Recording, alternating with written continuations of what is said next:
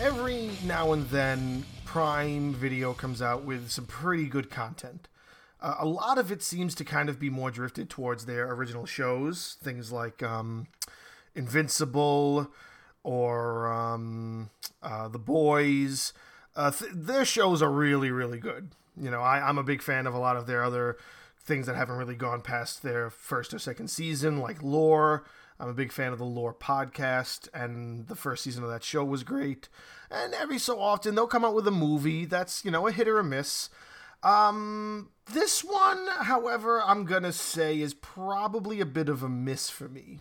So I'm going to talk about Jolt. It came out close to the end of last month, so it's been out for a couple of weeks now. I finally kind of brought my attention to it simply because it kind of like popped up. I was watching a lot of other things over the last couple of weeks, and then, you know, Prime started kind of pushing it a little bit more, and I was like, oh, well, what's this? And so about a week ago, I finally sat down and watched it, and it's a Kate Beckinsale action film. I don't believe it's based on anything. I think it's meant to be its own unique story, and the premise essentially is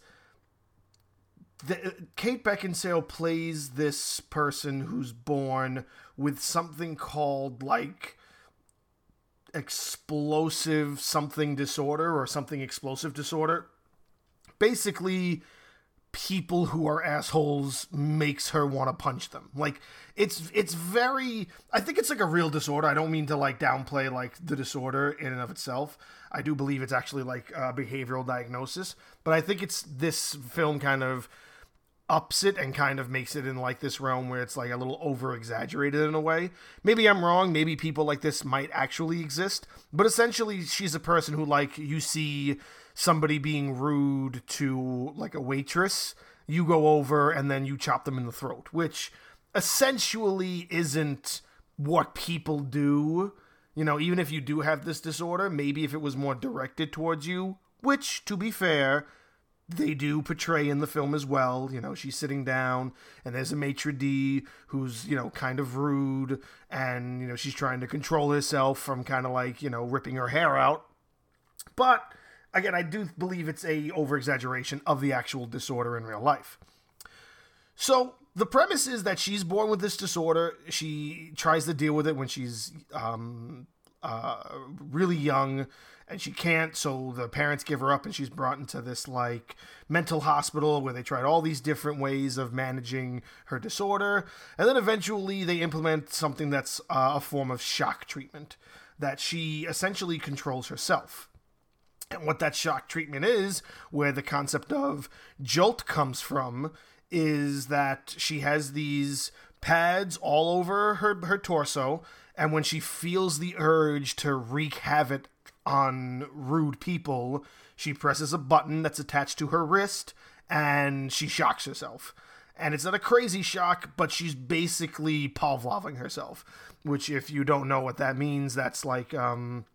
I forget the doctor's first name, but the doctor who was running those experiments of shock treatment on animals. That's essentially what she's doing. So not only is that kind of the premise of her character, but you're kind of meant to assume, you know, through some things that happened in like a flashback scene from the beginning, only lasting about like 3 minutes, that you're meant to get like, oh, she's tried numerous things to cope with her rage and her hate for normal human interaction. So she's tried like jujitsu and like rock climbing. So you're meant to draw to the conclusion that, yeah, she can fight. I'm not going to say it's fight on the level that like the movie actually gives you. You know what I'm saying? Like, they give you this kind of sense that it's going to be like action packed. And it's really not. And even the few scenes that it is action packed, it isn't all the way, I don't want to say believable, because it's a film and it's an over-exaggeration, so it's not meant to be believable, I guess. But it's still the matter that it's kind of odd that she is almost as good as she is if she's just a normal person with a disorder who tried to learn how to fight to fucking deal with being, you know, a person with a behavioral management problem. So the premise of the story of that is her character.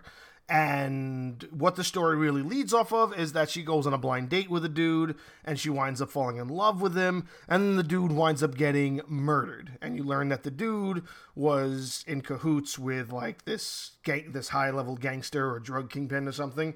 And so she goes on this journey to try to save him. Not try to save him, try to revenge him. So that's all from like them knowing each other for like 3 days. Like if you did like a time jump to let me learn and like let that relationship build and maybe add a little bit more time to this film, the film's only 90 minutes long. All you needed was another 15 minutes to kind of build their relationship a little bit more. You're expecting me to accept the fact that they go on like 2 dates, then they bang the first night, and then he sees the electrical prods and he's okay with it, so that makes her fall in love with him. And even if that was the case, she still doesn't really accept it. Like, throughout the whole film, like, she's like, you know, who killed Justin or whatever? And they're like, well, why do you care? And she was like, well, he was really nice. It's like, why don't you just, like, make it a love story? Why don't you make it, like, this thing where she actually did, like, love him, or she actually wants to say that in some way, shape, or form? Like, make it a story where she's not just going on this rampage for a dude she dated once. Make it like an almost Romeo and Juliet kind of thing where it is a love at first sight storyline, and maybe that connection I could believe. But if you want me to believe that connection at the very beginning, which I took, I said, okay, that's the first person that she's actually able to open up to. It's the first one that she's kind of feels emotions, and she kind of can connect with another human being after feeling that for so long she can't really deal with people. I completely took that in, and I was fully prepared to accept that as being the story.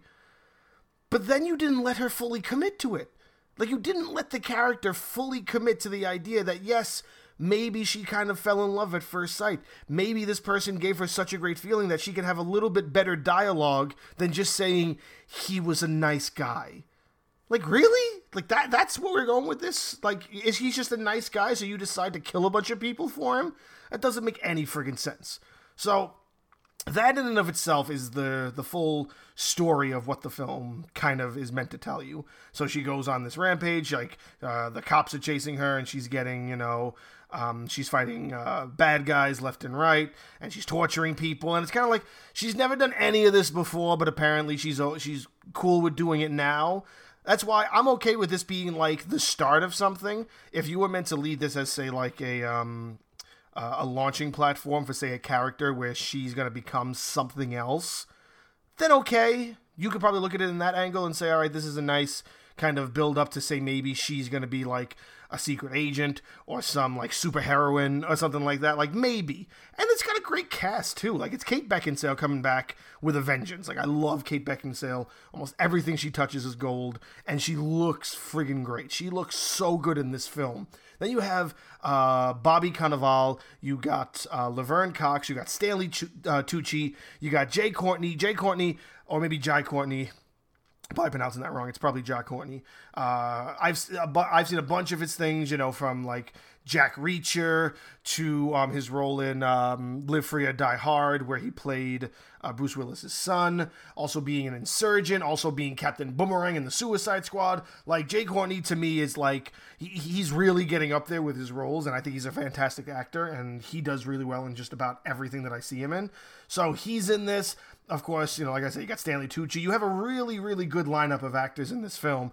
And then it ends off with Susan Sarandon making an appearance. So I feel like just because you added her at the end, there's probably going to be a sequel to this.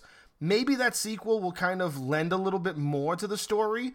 So I'm going to look forward to that if that's the case. If this is just meant to be a one-off, or if it gets really poor ratings and we don't get anything else because of the fact, then, you know, that's upsetting, because just to be left with this, it does deserve a little more. And the director, Tanya Wexler, this is like, she doesn't do too many films. She's been active for maybe 20 years, I think. And I think the only other thing she has under her belt, really, that most people will probably know, is Hysteria from 2011. So this is a big deal film for her, being that it's on, like, Amazon. Like, unless Amazon, you know, they're almost like, I don't want to say Netflix. It takes a lot for Netflix to really, like, get rid of something.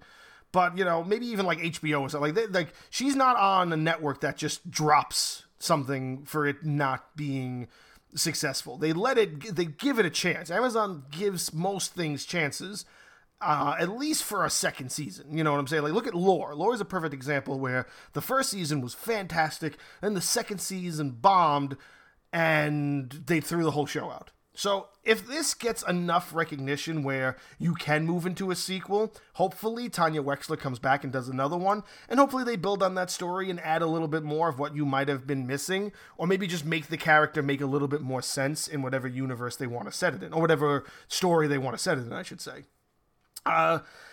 If that's the case, then yes, it's worth kind of getting into to be ready for when the sequel comes out, if that's a plan. But if there is no plan for a sequel, you might be a little disappointed. You know, I'm going to say that I didn't walk away loving the film. I'm not going to sit here and highly praise it like I would, you know, other films that I have, you know, in my entries before, and ones I probably do, like, moving forward. But I'm not going to, like, say that it's a horrible film. It's enjoyable. It's a good watch. It's a fun watch. And it's fun to watch Kate Beckinsale again, especially doing something that isn't Underworld. You know what I mean? Like, she did 16 Underworld films. It's nice to see her do something different, and hopefully this is something else that she will continue doing, and they'll move forward with more films, or maybe even a show. Maybe if this was a Kickstarter film that could probably move into a show, I wouldn't mind seeing this character in a show either. If this was meant to be. If it was meant to be a launching pad, then fine, I'll take that.